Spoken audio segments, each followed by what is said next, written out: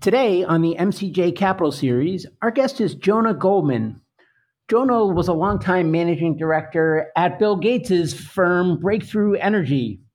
Breakthrough Energy is dedicated to helping humanity avoid a climate disaster through investment vehicles, philanthropic programs, policy advocacy, and other activities. They're committed to scaling the technologies that we need to reach net zero emissions by 2050.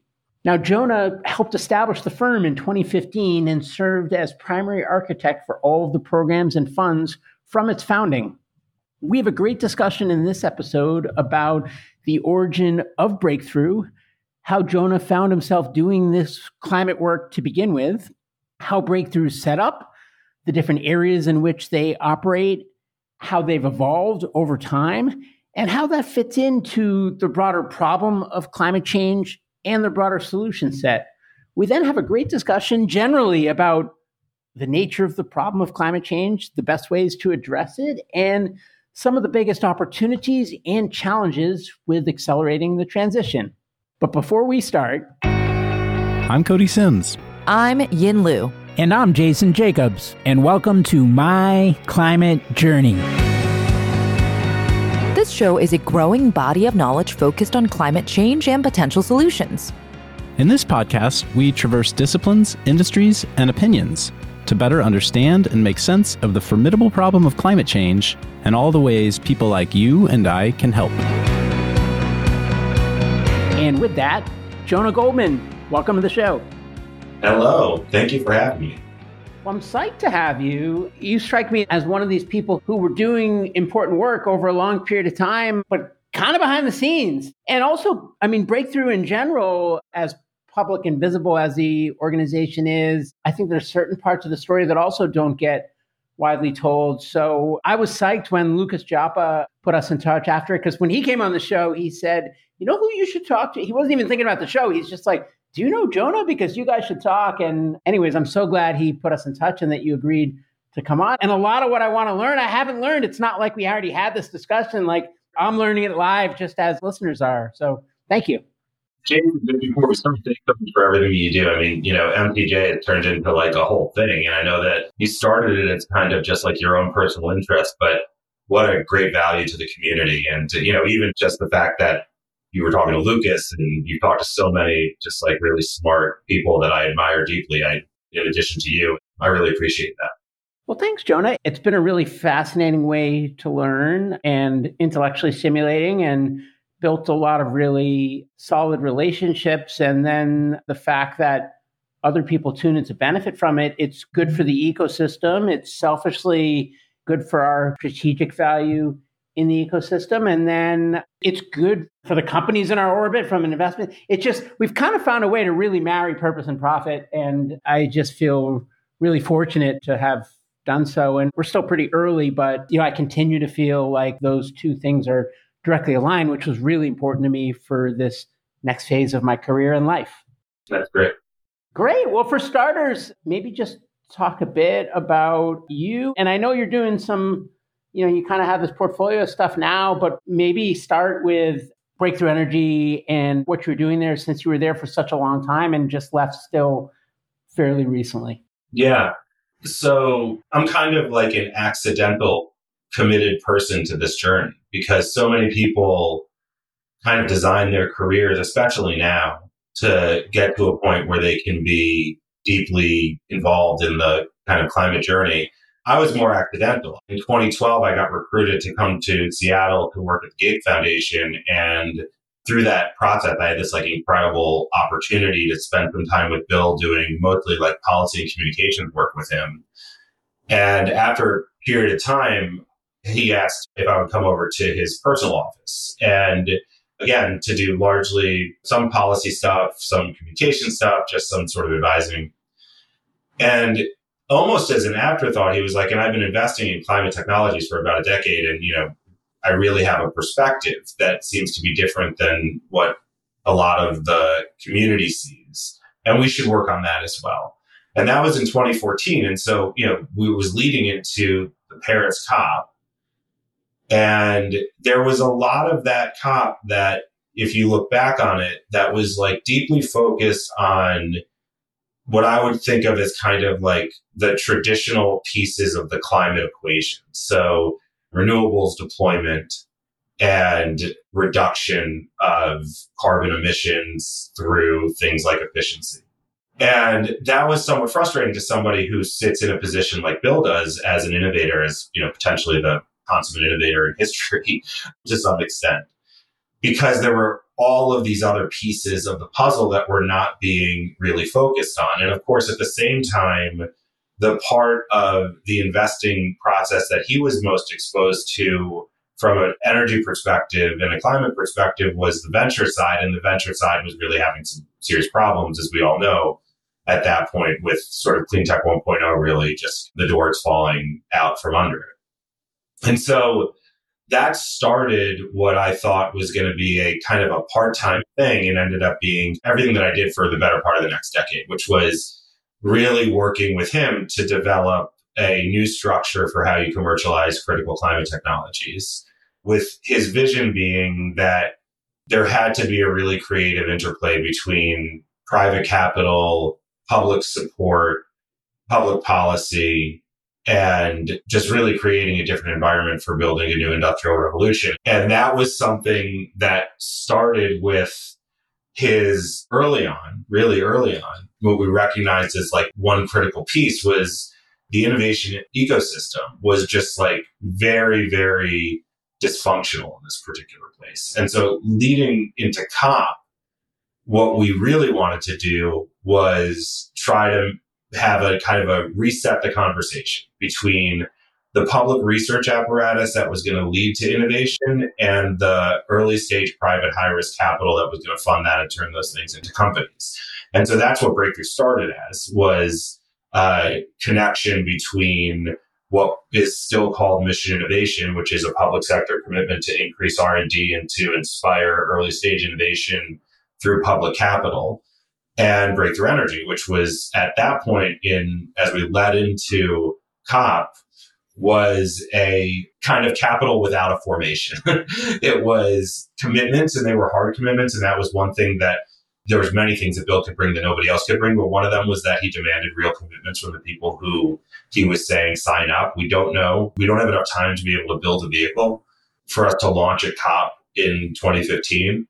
But I want you to know that my expectation is that we are together with real capital, and we are going to be the private sector part of this. So what started out as largely, a challenge to the public sector to get its act together and to increase R&D and to make it easier to transfer technologies out of a government research funded pipeline into a private venture backed kind of posture, like that we were going to be the private capital to sort of catch it at the other end. And we didn't know what it was going to look like. We were very unsure at that point. Again, like I said, the only thing that we knew that we had was committed capital. What happened from there was a pretty remarkable set of things, because you had a bunch of people, many of whom had the deep scars of Clean Tech 1.0, who were raising their hands and getting involved with significant capital in this new endeavor.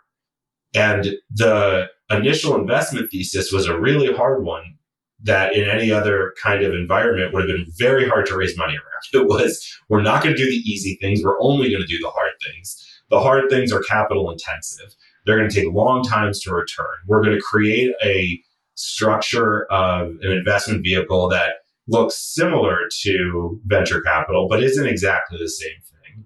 And we're going to do things like prioritize science and technical expertise in addition to investment expertise. All these things were novel concepts at the time, but we were able to raise the resources to get BEV1 off the ground. And we were super excited when we created that, and we hired this really impressive early team of thinkers to help build out what that would look like. But we had no idea whether it was going to be successful. I mean, it was, that was a crazy thing. Like, you just had a whole bunch of people lose a lot of money in what they considered clean technology. And we were saying, we want you to re-up with more money into things that are harder than the things you just lost money in. I mean, that's like a hard thing to do, but it seemed to work. Why did it work? And I don't mean why did it work as a strategy. I mean, why did it work in terms of people saying yes? Oh, Bill. I mean, Bill has a lot to do with it. I mean, his credibility is pretty remarkable. I mean, what he was saying to these people was regardless of how we structure it, I mean, again, it was a unique structure, regardless of how we structure it, like I'm putting myself on the line here. I'm going to make sure that the rigor and that this is the best opportunity that you can have to have success in this. And I'm going to make sure of that. And people trusted him about it. And then, I mean, like, listen, let's be honest. We went to people who could afford to do it. And that was another huge piece of the puzzle was like, we were targeting people who had the resources to commit the kind of capital and know that they have a good chance of losing it. And that's the value of his Rolodex. And it's the value of the commitment that those people have to him and the belief that they have in his ability to be a good steward of their resource. And then, you know, it's not nothing, the kind of the public connection to Bill doing something. I mean, you know, there is a significant amount of thought leadership and effective advocacy that he committed to bring both through his own megaphone and his own convening power, as well as the investments that he was making in the broader breakthrough energy ecosystem to build kind of a new way to do this kind of thing. So I think it was exciting for a lot of people. In 2015, the world knew that climate was going to be a thing, right? Like the breakdown in the COP process in Copenhagen was the world saying, we're not sure that climate is going to be a thing. But the commitment that the world made in Paris was, oh, well, climate's a thing. We don't know exactly what the thing is. We don't know what role it's going to play. But enough people are clearly concerned about it that we're going to have a global agreement and, you know, we're going to do a certain set of things that weren't there before. But what you didn't have in Paris, other than Breakthrough's launch, was really a organized representation of the private sector. And so, but the private sector knew that it was going to have to move in one way or another. So I think that we benefited from a few things. I think one thing, of course, is Bill's leadership. And, you know, I think that it's not like there weren't other dynamic and critical leaders before that. There certainly were. And he would certainly say that too, that, you know, we're all standing on other shoulders. But I think that he was kind of like the leader that was necessary for this particular effort at this particular time. So I think that's one. I think two, it was the global moment that caused us to even do it is critically important. And number three, I think that there was an opportunity in the private sector that hadn't been exploited yet. And we had the kind of the vision and the opportunity to do it. And so we took advantage of that. And you talked about how this had similarities to venture, but was different. What are some of the ways that it was different? And I also want to distinguish that Breakthrough Energy Ventures has capital, and you talked about this Fund One, but it's not the only thing that the overall Breakthrough organization does. So maybe it'd be helpful to both answer, you know, what's different about Breakthrough One versus Venture, but also give some context of where Breakthrough One fits into the overall story of Breakthrough as an organization or multiple organizations, since I'm not sure if they're technically one organization or several. So the difference was largely in the structure. So we're talking about, if you look at the team that was organized right away with Breakthrough, the first team that Bill brought in, you had as much investment in the technical expertise as you did in the investment expertise. And you had a commitment to doing a fair amount of company building at the early stage through the networks that the team was bringing in. Like it was itself innovative in that. It was also, like I said, it was harder. The targets were harder targets than traditional venture would find. So we decided early on that there would be an investment thesis that would require technologies to have this 0.5 gigaton target. So that's not that the company could get to 0.5 gigaton reductions, but that the technology pathway could lead to a 0.5 gigaton reduction. I mean, that is only the biggest things. It leaves a lot of the pieces of the puzzle that are, again, the easy stuff off the table. The third thing is that structurally, it looked a little bit different than a traditional venture fund in the sense that there was a board and, you know, that board it has responsibility over the fund. I mean, those are kinds of things that just looks like sort of different because of the fact that this thing was going to have a different risk profile and it was investing capital into different types of companies. On the overall Breakthrough thing, it was always the goal that the investment activities would be married to this larger effort to basically shift the market environment so that technologies could be successful. And that's to say, it's not just that we were looking to have the technologies in the portfolio be successful, but these types of technologies be successful. So there are distinct organizations, as there have to be, and those organizations are very responsible to what their obligations are. So that's to say, you've got a bunch of investment funds and their obligations are to their LPs and to returning value to the investors. And then you've got nonprofits whose obligations are to the public and they are deeply committed to that. And then you've got other kind of facilitating entities to be able to make sure that everybody can move forward in the same way. But the goal of the network, of the Breakthrough Energy Network, has always been to make it easier to commercialize hard technologies. And so when we were thinking about building out an advocacy and policy apparatus, it looked different than a traditional climate advocacy organization, because our goal was, how are you creating a commercial environment through regulation and policy incentives for these technologies to succeed? And so we started having conversations in 2017 that looked a lot like what the Inflation Reduction Act ended up looking like. A lot of conversations about the infrastructure, what looked like the infrastructure bill. We started having conversations in Europe about how the Commission could apply creative capital alongside our capital to develop new ventures in Europe. So it was very much a different approach from the policy and advocacy side. And then when Bill decided to write a book, the reason he decided to write a book was he's like, we need to just explain what's happening. This is the most complicated thing we've ever tried to do as a species. So we need to simplify it so people can understand how these things relate to each other. But there was a purpose. It wasn't, he is a lifelong learner and education is super, super important to him. So I don't want to undercut how important that element of it was, but a lot of it was so we could say, this is like a reference for the world to understand why these things are integrated, why they need to be integrated, why we need to build systems around them, why we have built systems for the previous set of technologies, and why we need to move to a new set of technologies, and how we can do it and why we can be optimistic about it. And I think that's the chapters that are still to be written in some respects, because what I think has happened, and I think Breakthrough should get a lot of credit. I know that I'm biased, but I think Bill and Breakthrough should get a lot of credit for, let's call it, narrowing the valley of death, in the sense that there is an early stage ability to raise capital into funds and to finance early stage companies that I don't think would have happened without that leadership. And now the question is how you actually get to the scale piece. And that, I think, is a piece that we haven't yet figured out.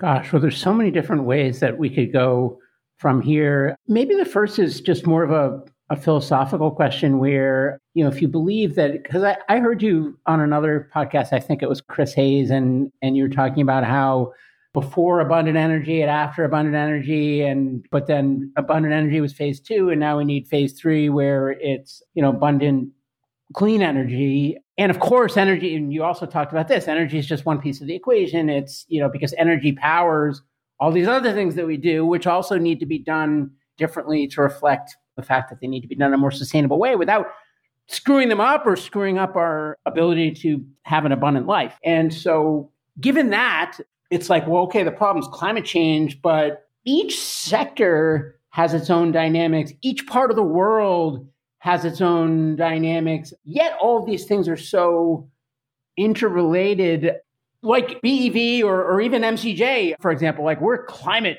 focused. In 10 years or in 20 years, does the climate focused, it's not a vertical, so I don't even know what to call it, but the climate focused groups within different verticals, does that go away and just kind of get hardwired into just general operating in these verticals? Or do you think that it's an element that will sustain? Well, if it's an element that is as distinct as it is now, I'm investing in climate or I'm investing in something that's not climate, then we failed to solve the problem and we're all going to have the negative effects that we've been seeing over this past summer escalate significantly. And there's so many places where you hear pessimism that I'm like, well, but if you look back to those days in 2015, when like I said, I'm a newcomer to this. When I started, we are so far Like, I think that everybody would have hoped we would have been further, but nobody would have expected we would have been this far in this journey. The amount of capital that is committed, the amount of things that are happening, the incredible innovation that's going on, the regulatory efforts, like all of those things have moved forward significantly. But to your point, like one of the things that I think we tend to fail to realize is like, we're just not great, like collective students of history. And if we think about the fact that when I think it was like 1857 or something like that was when the first oil well was drilled in Pennsylvania, that wasn't done with the level of sophistication that our current project finance system is able to do that now. So that's to say, take the climate thing out of it. If you want to build a refinery now, you know exactly what capital is getting what return and what risk profile. That's not the way the first refineries were built. When Rockefeller was lighting all of the streets with kerosene, there wasn't like a very sophisticated structure. And so like capital was taking much, much higher risks at places where capital now doesn't take high risks. And so what I think we're doing in a productive way is, like I said before, we're sort of narrowing this valley of death. But as we're narrowing it, it's getting deeper. That's to say, it's easier to be able to raise the smaller amounts of venture capital to do the higher risk things than it is to raise the large amounts of capital to do first of a kind commercial projects that don't have the same kind of proven economics that nth of a kind projects have. And like, that's a thing that people talk about more now than they did before, which I think is exactly what we need to be talking about. But we're trying to figure out how to fit it into a financing system that was purpose built for very different assets. So until we solve that problem, like once we solve that problem, then I think the world opens up significantly. And then we're no longer climate investors or non-climate investors. You're investors in the building sector. You're investors in the energy sector. And they're all climate investments because that's a very clear, demonstrated, productive future of investment. And that's what we're looking for. But right now, what we haven't done is figured out how to build the purpose-built vehicles to create that future. And if we don't do that, I don't know how we are successful in this. Because there's just too many of these things where capital is going to flow to the place that it is comfortable.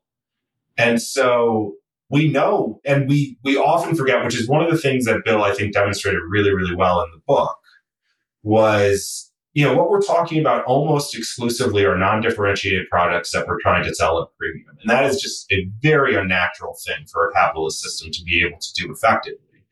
And one of the big places where that premium needs to be applied is at this place where you need to spend lots of money, but there's still engineering risk or regulatory risk or market risk.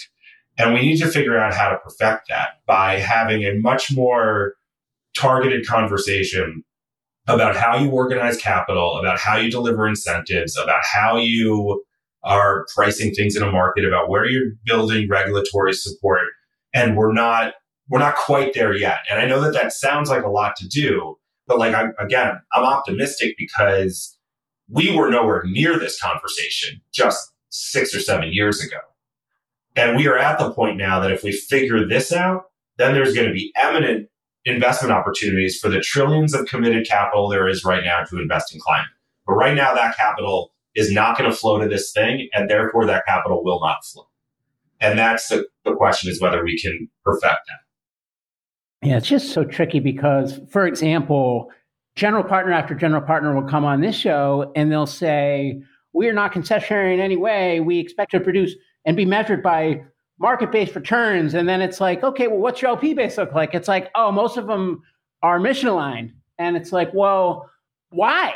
Like, what's missing? If you expect market-based returns, like, why doesn't the market expect market-based returns? And then when you say climate, it's like, there's a lot of like two ships passing in the night, because I'll say climate and be talking about carbon accounting, and someone else will say climate and be talking about flow batteries. And someone else will say climate and be talking about like battery swapping for mobility. And someone else will be talking about shipping. And it's like, that's all climate. But if you look at actually like business models, types of risk, et cetera, they look vastly different from each other. So what's the question there? I guess one question is, what's keeping mercenary capital on the sidelines, in your view? And how much on the sidelines are they still? And then the second question is, how do you deal with the generalist versus specialist dilemma, given that if you're a specialist in climate, you're actually a specialist nowhere?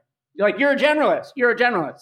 Yeah, I mean, I'm certainly not a specialist in anything. But so on the first question, I think that the answer is this answer. I mean, that capital that you're talking about is capital that is only interested in a single thing, and that is returns. And there's not a single dollar that is invested primarily in something that would be labeled climate capital that is only interested in that singular thing, or else they would put their money someplace else. I mean, there's not like you can't make money in this stuff. People have made a lot of money in this stuff, but you can make safer money other places. And that's the piece that we need to solve that approach. So the risk return ratio is out of whack relative to some other sectors? I think that that's probably accurate. Here's the thing. I think that what we've seen is it's a lot easier to make money, and it's a lot easier to make more money than it ever has been, which is why you have institutional investing platforms offering this stuff and not just their feel-good clients participating. So diversified portfolios do include this stuff, and they're successful things. But they're still broken out from the other pieces of the puzzle for the most part. I mean, there's certainly plenty of infra dollars that are going into this stuff because it's the best thing to invest in at a particular time. But that's a small portion versus what you were talking about earlier, which is or you were implying in your question, which I totally agree with, which is that as long as it continues to be climate investing, it is not dominant investing. And this needs to be dominant investing. And so the transition to that is going to be from when large capital feels comfortable that this is the way to make lots and lots of money. And in some ways, the best example is when things graduate into that category. So to some extent, grid scale wind and solar has graduated to that category. And that's phenomenal. What we need is more and more things graduating to that category. But there's nobody who's investing in novel long duration energy storage, certainly not carbon removal technologies or new ways to make cement and steel or new ways to make plastics or new ways. I mean, those things are not things that are showing up in traditional investment. So those things are in climate investment portfolios, and whether or not you can make money long term on those things is still to be determined because they need to be the dominant source of those commodities in the market. And then sure, hopefully the goal is that there isn't this distinction. This is just, you have an asset class, and that asset class is all things or mostly things that are productive from a climate perspective. I mean, first of all, there's something that we just have to be honest with ourselves about, which is innovation takes time and deployment of this stuff takes time. And so there's a lot more technologies focused on how you create new building materials that are closer to that aperture in the market than there were 5 or 7 years ago. And that's a huge success story. The question now is, are they butting up against something that makes it impossible for them to get to that category? And I think that that's probably right. That what we need to do in order to move that is to focus on this one piece of the puzzle, how we're able to take early commercial projects, build them in a new way with new types of capital, organized in a different way with different incentives in order to get them to the point where everybody just feels comfortable investing in them. They're profitable. They dominate their markets. They are the only things that are dealing with their total addressable markets. They're crowding out traditional sources of how you make these kinds of things. And that's not as much a part of the conversation as it needs to be.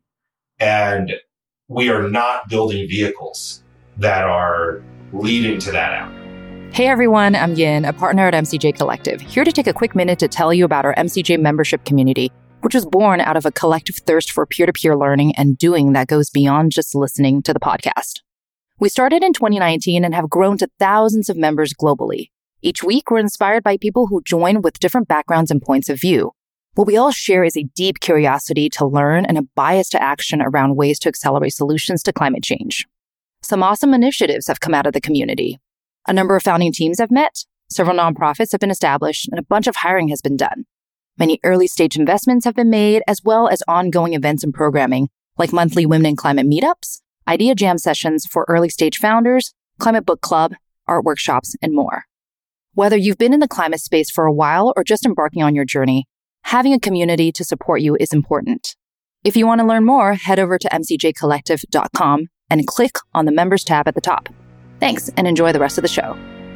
So another thing you talked about on the episode with Chris was how there's debate about whether we are just swapping out, like keeping the system the same, but like swapping out the components with cleaner ones kind of piecemeal until we've got them all, right? But the system is the system versus needing a new system. And, that's something we can talk about, but I actually want to take the conversation in kind of an adjacent direction and talk about the early stage innovation system. So if you look at the limited partners and you look at the general partners in VC and growth equity and lenders and stuff like that, like, is it about convincing the existing players and building a bridge so that the existing players and existing models get comfortable pulling the trigger in this area? Or do we actually need new kinds of players and new kinds of models?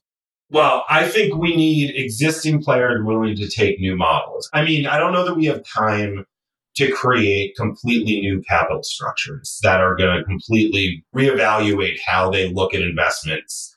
Although, I mean, that's basically what you guys did as a little, well, big compared to like MCJ, but small compared to like the assets required to facilitate the transition. Like BEV in some senses is like a proof of concept, right? Oh, for a new way of doing things. But that's what I'm saying. We need more creative applications. So, one of the places where I spend a lot of my time is working with the folks over at Generate, which I think is one of the most, it's similar to Breakthrough in the sense that it's also like a creative application of capital to this new, like, specific. But what Scott, who you've had on the show, and I have talked about is about how I think one of the most impressive things that Generate did, that group of founders did, was build a creative capital application that was comfortable enough to traditional investors. And I think that is the kind of sweet spot that needs to be built in now. I think we need to look at a different phase. But you still, like what they did and what they continue to do is they do attract more of the traditional investors into a climate focused kind of investing. But ultimately they see it as kind of like the future, building like the new infrastructure of the future that's climate smart. That's the kind of thing that we need. So that's to say, I don't think that we're blowing up capital structures because I don't think capital structures are willing to be blown up. And I also don't think that they probably should. They're investing in a whole lot of other things. We will continue to say that things shouldn't be called climate investing. They should just be called investing. We know there's a lot of investing going on that has nothing to do with this stuff. That's very comfortable in current capital structures and that will remain comfortable in current capital structures. And also, if wishes were horses, right? Like, even if we wanted it to be completely restructured, that's not going to happen. Like, it's maybe a fun academic exercise, but at the end of the day, I think what we need to do is to say to people, we have a economy that's been going for a long time, and we know generally what it spends its money on. And energy and things related to energy are a big part of what it spends its money on. So there's a lot of money to be made if you can figure that equation out. What we need to do is have some manipulation through largely regulatory policy and voluntary methods to shift in this transitional phase a new way to do things. And we're going to do it in the way that is most comfortable to traditional capital, not because I have any kind of like deep love for traditional capital, because otherwise we're not talking about a realistic outcome. But what you do need to have is some level of, first of all, you need to, I think, connect incentives to impact better than we do right now. There is this sort of quasi-financial element that goes on in climate investing that is largely based on the credit received by the investor from a climate perspective. And those things are not well aligned with what the world needs in order to solve the climate problem. So that's one thing that needs to change, because that actually has a significant amount of capital flow associated with it, whether that's carbon credit buying or it's investing in things that are going to decarbonize a small supply chain, but not a commensurate amount of investment could have a much more significant investment in market creation, or any one of these things needs to be right-sized. It needs to be There needs to be an incentive provided, and that incentive needs to be directly aligned with what we need to solve the climate problem. So I think that's one thing that needs to happen. There has to be a regulatory structure that is going to make it much easier for capital to find these types of investments productive, and a belief from capital that these policy and regulatory structures are permanent enough that it can commit. That's, old problem, new application. Like, we need capital to have a reliable view of the regulatory structure. And then we need capital providers to be able to say, I can see myself with significant upside down the road if I'm creative in the shorter term. And that's the part that I think that there's a willingness for that. I don't know that there is enough vehicles that have been created that fit into that category. That's to say, you have people who are talking realistic language to investors, giving them a very well-developed and researched thesis on why they should invest differently than they have before. And it's a collection of all these things. It's beneficial from a regulatory perspective. You're going to align your climate credit kind of commitments. And then you have expertise that is dedicated to the things that we need right now, which is taking technologies and scaling them. And that is a different set of expertise than what was necessary a few years ago, which is the, early stage innovation expertise. That's not to say that, I hate the people who are saying, is it innovation or deployment? I think that's honestly, I can't say anything else, but that's dumb. I mean, every productive industry innovates while it deploys, and we can do that here too. What I'm saying is that innovation should be informed by scale right now in a really significant way. And so those pieces need to be aligned different than they are right now for us to solve the problem. So another thing I picked up from that other podcast I listened to that you were on was you had mentioned the kind of libertarian streak in Silicon Valley. And there's certainly a school of thought out there that unbridled capitalism is more powerful than any other force, and that the market should do its job. And when this stuff is better, faster, cheaper, then it'll take over. And until it does, it doesn't deserve to. And then there's others that say that the markets don't factor in externalities and that the policies and incentives from the government need to play a pivotal role in accelerating in areas where things aren't yet better, faster, cheaper. Like solar in the early days, as an example, that the government can almost do what BEV did and kind of step in on a temporary basis to kind of build a bridge to get these technologies to a point where it does make sense in a purely greedy way for the market-based capital to come in. How do you think about the role of government in the transition? And is it case by case, or are there general principles that you think are healthy or unhealthy? Yeah. So the first thing is that the idea that better, faster, cheaper is going to win means that we're going to be relying on fossil fuels until we all die, because they are better, faster, and cheaper right now. If that's all that we care about is the end result of what they provide, then they will be better, faster, and cheaper. I feel like that clip is going to be taken wildly out of context, sure, and now it's just going to circulate. Yeah, sure. Look what Bill Gates guy said about fossil fuels. Right. But because they'll edit out this next part, which is they're better, faster, and cheaper because there was an interrelationship between the people who were developing those things and the regulatory environment that they were developed. And the idea that these things happen without each other is just, I think, naive. These are the most heavily regulated industries in the world, and they're regulated everywhere in the world. And they've been regulated for good reason.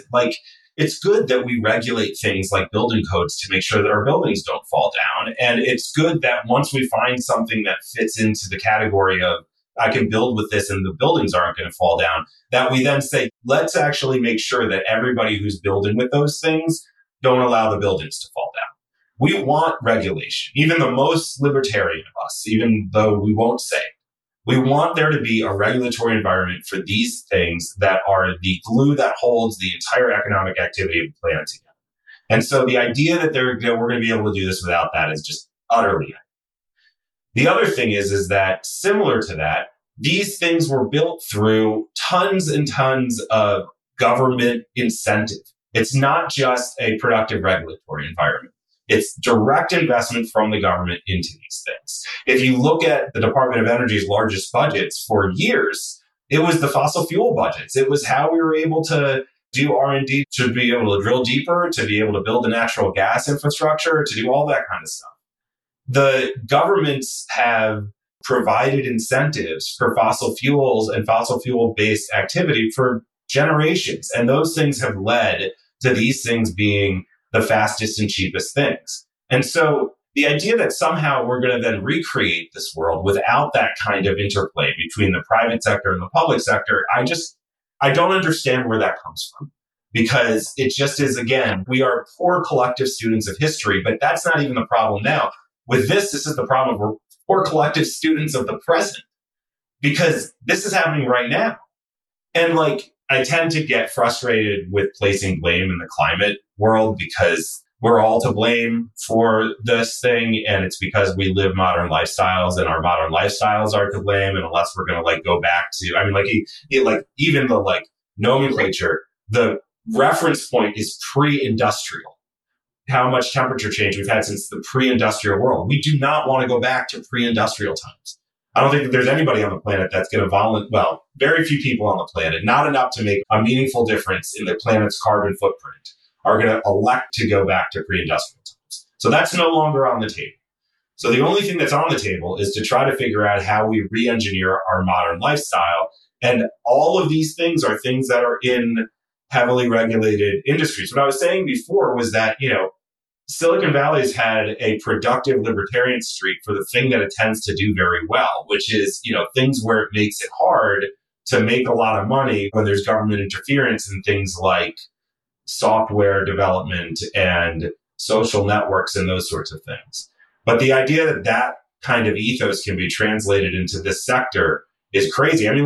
You look at Tesla, the idea that Tesla could be built without a significant advantage from the LPO and a whole bunch of research from DOE into lithium ion advancements and roads that are created by government and supported by taxpayers that are made out of asphalt and cement that is contributing to climate change. These things are deeply integrated systems. None of them are independent of public engagement. And so instead we should stop. It's similar to what I think of the dysfunction between the innovate and deploy conversation. It's none of this, there are very few options when it comes to solving climate. We have to do everything. We have to have more creative capital structures to invest differently in projects. We need to have new regulatory structures that are going to make it easier for those projects to be successful. We need to have different consumer behavior enabled by products that consumers want to buy in order to lead to lower climate intensity. We need to have more education. We need to have better political patterns. There's all kinds of things that need to happen, but these things it's not a menu of options. We need to do all these things, and we need to do them well. As far as what the productive relationship is that they're actually, instead of fighting the role that government plays, there should be deep integration with the role that government plays. This is a huge money-making opportunity. The private sector should look at this and be yeah, let's move in this direction, or at least a lot of it. Even the legacy companies have tons of money to be made if they're able to be the ones who are dominating the infrastructure of the future.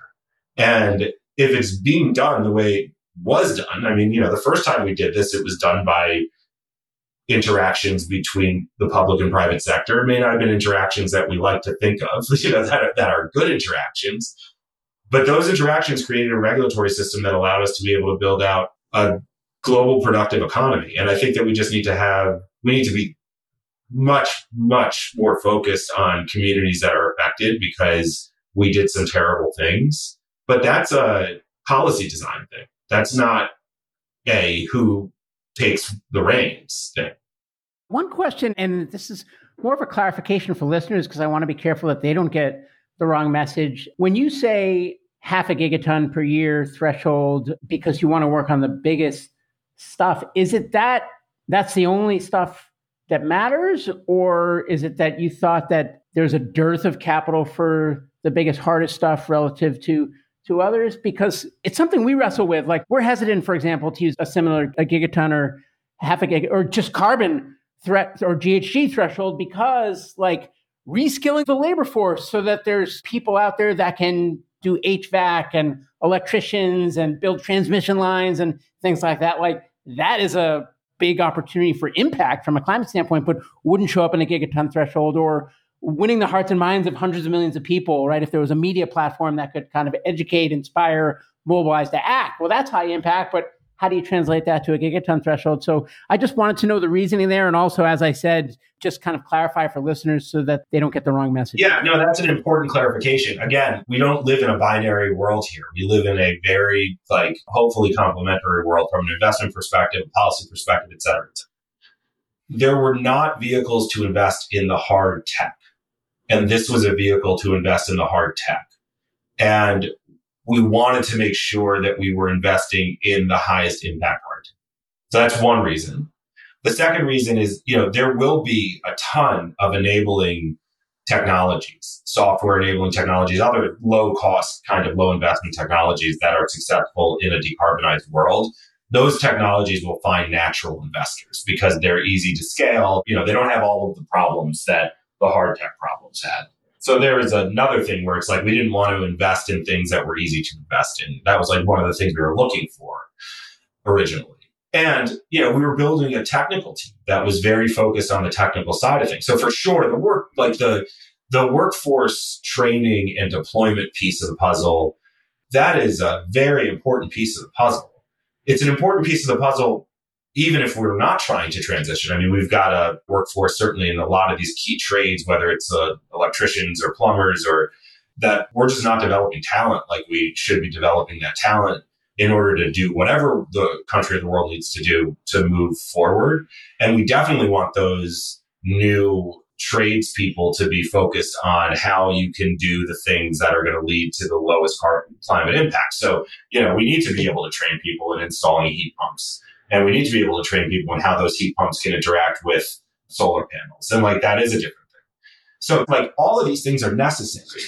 What we knew that we were able to do a lot with Breakthrough, but we weren't going to be able to do everything. And what we wanted to do is make it easier for other investors to do a lot of these other things. And, you look around the table at Breakthrough and there's plenty of people who are investing in those things also. But, you have to have some focus for a fund. And that was the focus of the fund. When you see all these big companies that are making these ambitious net zero commitments, how do you feel about that? And specifically, do you think that those are helpful or detrimental to accelerating the transition? Well, it goes back to what I was saying before, that the incentives have to be aligned with the impact. But the fact that you have, it's very, very hard right now to be a large company and not to have some level of climate commitment, I think is it's almost entirely a good thing. The fact that you can make a climate commitment that isn't going to have a lot of impact, that's not as good a thing. And so the network of people who are responsible for holding accountable what commitments are either accepted or not accepted really need to work on aligning impact to commitments. There are some companies that are doing that themselves. That's to say, there are some companies that understand that a traditional alignment between what is now valued and the commitment a company can make is not necessarily going to lead to the impact that we want to see. And those companies should be celebrated and rewarded for it. But they tend to be companies that have lots of money and that can make these kinds of commitments. So, that I and everybody else like to point to are like Microsoft and Google. They're doing real stuff that is moving this world forward, regardless of whether they get the formalized credit for it. They get plenty of formalized credit. And Stripe with Frontier and these are truly innovative things based on a corporate culture that's committed to it. But then there's a whole bunch of other actors who either have decided not to invest or can't afford to invest in doing that kind of thing, don't have board structure supportive of it. And so instead, they're making commitments that are based on what passes muster or doesn't pass muster, as opposed to trying to be the vanguard. And many of those commitments, I'm not blaming entirely those firms, because I think that they're working with what they have provided to them. What we were talking about before, which is where is the incentive for a firm to make a higher risk investment in a project that has the potential to scale a market for a clean product that may fail and is not going to have a deep impact on that firm's direct emissions. And the question I always ask is, what's more important, a firm's direct emissions or a firm's commitment to scaling the entire turnover of what causes those emissions? And in my mind, it's the latter. I mean, obviously, I said it in kind of a push-pull kind of way, but it is really the difference. I mean, I often think back about the investment that Amazon made in Rivian years and years ago.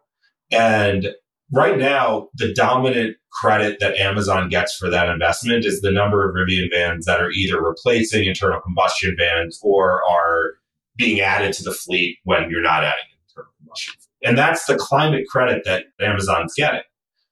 But like subsequent to that investment, Stellantis and Daimler, like they created their products and made major offtake agreements with other big last mile delivery firms.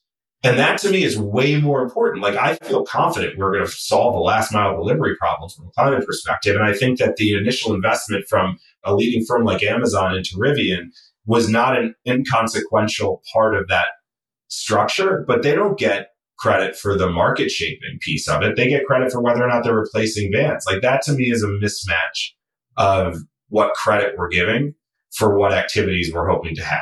And for them, they don't care. Like it works out both ways for them. But when you're talking about somebody who's in the building sector and that person is either going to be able to pay more for a current clean cement product that may have a marginal reduction in the impact of cement, like a very marginal reduction, like almost a rounding error, but it's the cleanest product available now, but you're paying a premium for it. Like, is it better for them to pay that premium, or is it better for them to invest that premium in the next generation of a clean cement plant that has risks and that is going to create a product at the earlier stages that has an even higher premium? And, in my mind, it's way more valuable. The latter is way more valuable, but the former is what you get credit for. You don't get credit for the latter. So like that, I think is a big problem. And I think that represents billions of dollars ultimately, without even getting into the dysfunction in the offset market that should be completely reinvested into these new technologies. That was my next question, actually, was just, given these commitments, I mean, obviously there's hard work that needs to be done to clean up your own shop, but then how do you feel about carbon markets, voluntary credits, offsets, like that whole world? Is it, and I guess I'll ask that with a lens to, maybe you could speak to how you feel about it in the short term, the medium term, and the long term. Sure. The first thing is that obviously there's a lot of different products on the market. Some of them have more integrity than others, and we should get rid of the ones with low integrity. Like we should just not have those available. They have to either be officially or unofficially regulated out of existence because there are waste of resources, and those resources should be applied in a much different way, even if they are applied to a credit system that is better.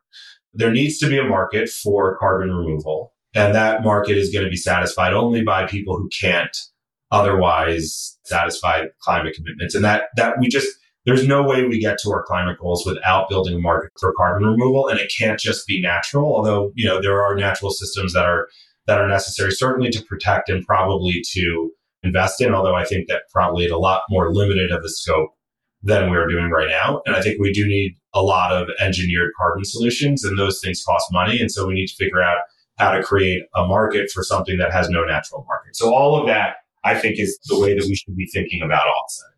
But there is a lot of capital going into that activity that could go into what I think is what I've been at least advocating for in this conversation as the key thing that we really need to do, which is to figure out a way to help develop these assets in a way that ultimately allows them to be profitable.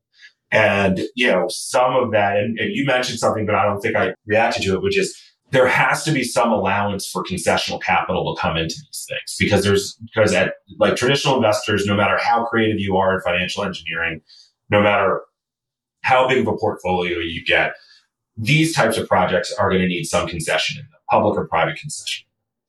And this is a source of private concessional finance that could be easily applied at this stage. And unlike the offsetting capital, this is capital that's very, very high risk, but there's potential return or potential recycling or potential something to be able to make it productive capital along a value chain beyond just that particular investment. We don't have those products. We haven't yet figured out things like, we easily figured out that one of the things that helped solar to grow were things like RECs and PPAs and things like that with commingled electrons. We can't do that with steel. We can't do that with cement. We can't do that with plastics. And so there is a question of whether or not an exchange system can be created for those types of things to be able to accept a premium, but not necessarily need to accept the product itself. I think that there's a lot of creative applications that can happen there. But those kinds of things are the things that are going to probably bring some of this either fully concessional or partially concessional capital into these types of things, while aligning climate incentives to impact outcomes. And probably the last big bucket, or I guess there's plenty of other big buckets if we had more time, but one we haven't touched on that I think is important is behavior change. And that could be consumer purchasing behavior, that could be trips, that could be, like there's a lot of anger from certain subsets of the world around things like big yachts or private jets or things like that. How do you think about behavior change generally in terms of right and wrong, and also in terms of how important or essential it may or may not be to the transition? It's kind of a hard conversation to have because you seem insensitive if you say individual behaviors don't really have an impact, and you have so many people who want to have an impact. And I don't think individual behaviors have no impact. I think individual behaviors, especially in like the West, where there is significant amounts of disposable income, I think the two primary behaviors that can affect climate outcomes are your purchasing power and your electoral power. And if those things are aligned, then I think that they can be meaningful additions into an equation that leads us to the climate solutions that we're hoping for. So buying an EV is clear market indicator that you will accept an EV, and ultimately these are consumer markets that need to be affected. Deciding not to eat beef, which I know is a controversial thing, especially in the US, especially in parts of the US, is potentially the most impact individually you can have on your sort of unlike your personal relationship with climate change. And it's a clear market signal. But you don't have to necessarily not eat beef as much as buying these alternative products from time to time to be able to create these markets. The market creation activities of the North and the West are very, very important in giving investor confidence at the earliest stages, in building retail confidence, and like all those different pieces. And that shouldn't be undercounted. What we also shouldn't do is like overvalue some of that stuff. I understand why there's generally people who are like, private aviation is a huge problem. It's like the truth is that aviation is the problem. And if you solve the aviation problem, you solve the private aviation problem. And maybe you have problems with the system that allowed for people to be flying privately, but that's not a climate problem. I know people will say that's what led to our climate problems, but again, I think that is a simplified version of what really led to our climate problems. And so I think that what I'm mostly focused on is how you solve the aviation problem, because I don't think aviation's going away. Same thing with like huge yachts. Like I think that some of that huge yacht stuff seems absolutely crazy to me too. But like, and I'm not in any position to even buy a little one. But we need to build big ships that travel across the ocean. And we need to figure out how we fuel those big ships that travel across the ocean if we want to continue in a globally interconnected economic environment, which I think that, despite some political resistance, I think that's what the world really wants. And so it's not about someone's yacht. It's about whether or not we can create a global shipping apparatus that doesn't lead to major climate impact. So, and again, I don't want to devalue people's advocacy for equity and fairness and, the fact that we do have a crazy set of lack of tax incentives in this country, like all that stuff are all valuable things. And in fact, work that I've done in the past, but they're not climate things. And this is such a big problem. We don't need to add on to the problem. We still need to solve this problem. And that I think is going to be hard enough. And it shouldn't devalue the other important issues out there in the world. But we should be clear on what our priorities are, why they are what they are, and how they're going to create the outcomes that we're hoping for from a climate perspective. So what are you up to now, Jonah, and what are you thinking about? Yeah, right now I'm doing a few things with different partners. I get to spend a bunch of my time with, like I said, with Generate, which is awesome because that's a super innovative and exciting place to spend some time. I'm spending a bunch of time as a senior advisor with BCG, which is a really cool, of all of the major consulting platforms, I think that they're like the furthest along in thinking about how they can enable clients to really help solve this problem. And so that's a really cool group of people to be part of. So I'm doing that part-time. And then I also have my own thing called North Cascade Strategies that is largely just like a couple of clients that I'm super interested in talking to, and a couple startups, a couple of other kind of capital for other creative capital formation vehicles that I'm working with to think through how they can look at the future, and then trying to figure out ultimately what I really want to do next. And that's also a part-time job. But right now I'm just having fun working with people who are truly committed to this and want to be creative actors in the ecosystem.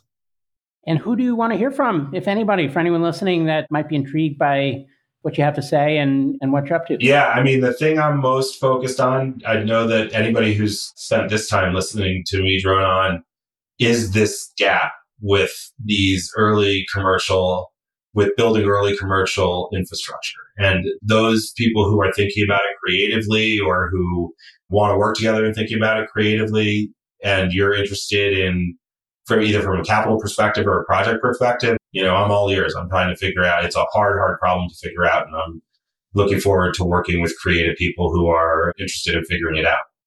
And Jonah, any parting words for listeners? Anything we haven't covered that you wish we did? I think that we covered a lot, and obviously there's a lot. This is as wide a landscape as there is on the planet.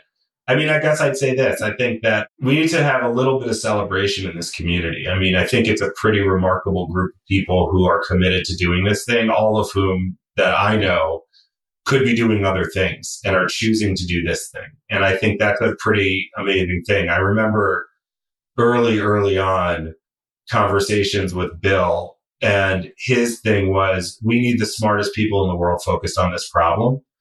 And we're getting close to that. I've talked to some pretty damn smart people all the time who are focused on this problem. And so if I want to probably end where I started, which is, congratulations to you. Congratulations to this community. We haven't made all the progress we want. We haven't made all the progress we should have made. And we've made a hell of a lot of progress. So I'm just really grateful that I get to spend some time participating with these great people trying to solve this problem. Awesome. Well, Jonah, this was, as you said, super wide-ranging, awesome discussion, and grateful for all the work that you've done. Excited to see what you do next. Thanks again for joining us on the My Climate Journey podcast. At MCJ Collective, we're all about powering collective innovation for climate solutions by breaking down silos and unleashing problem-solving capacity. If you'd like to learn more about MCJ Collective, visit us at mcjcollective.com. And if you have a guest suggestion, let us know that via Twitter at MCJPod. For weekly climate op-eds, jobs, community events, and investment announcements from our MCJ Venture Funds, be sure to subscribe to our newsletter on our website. Thanks, and see you next episode.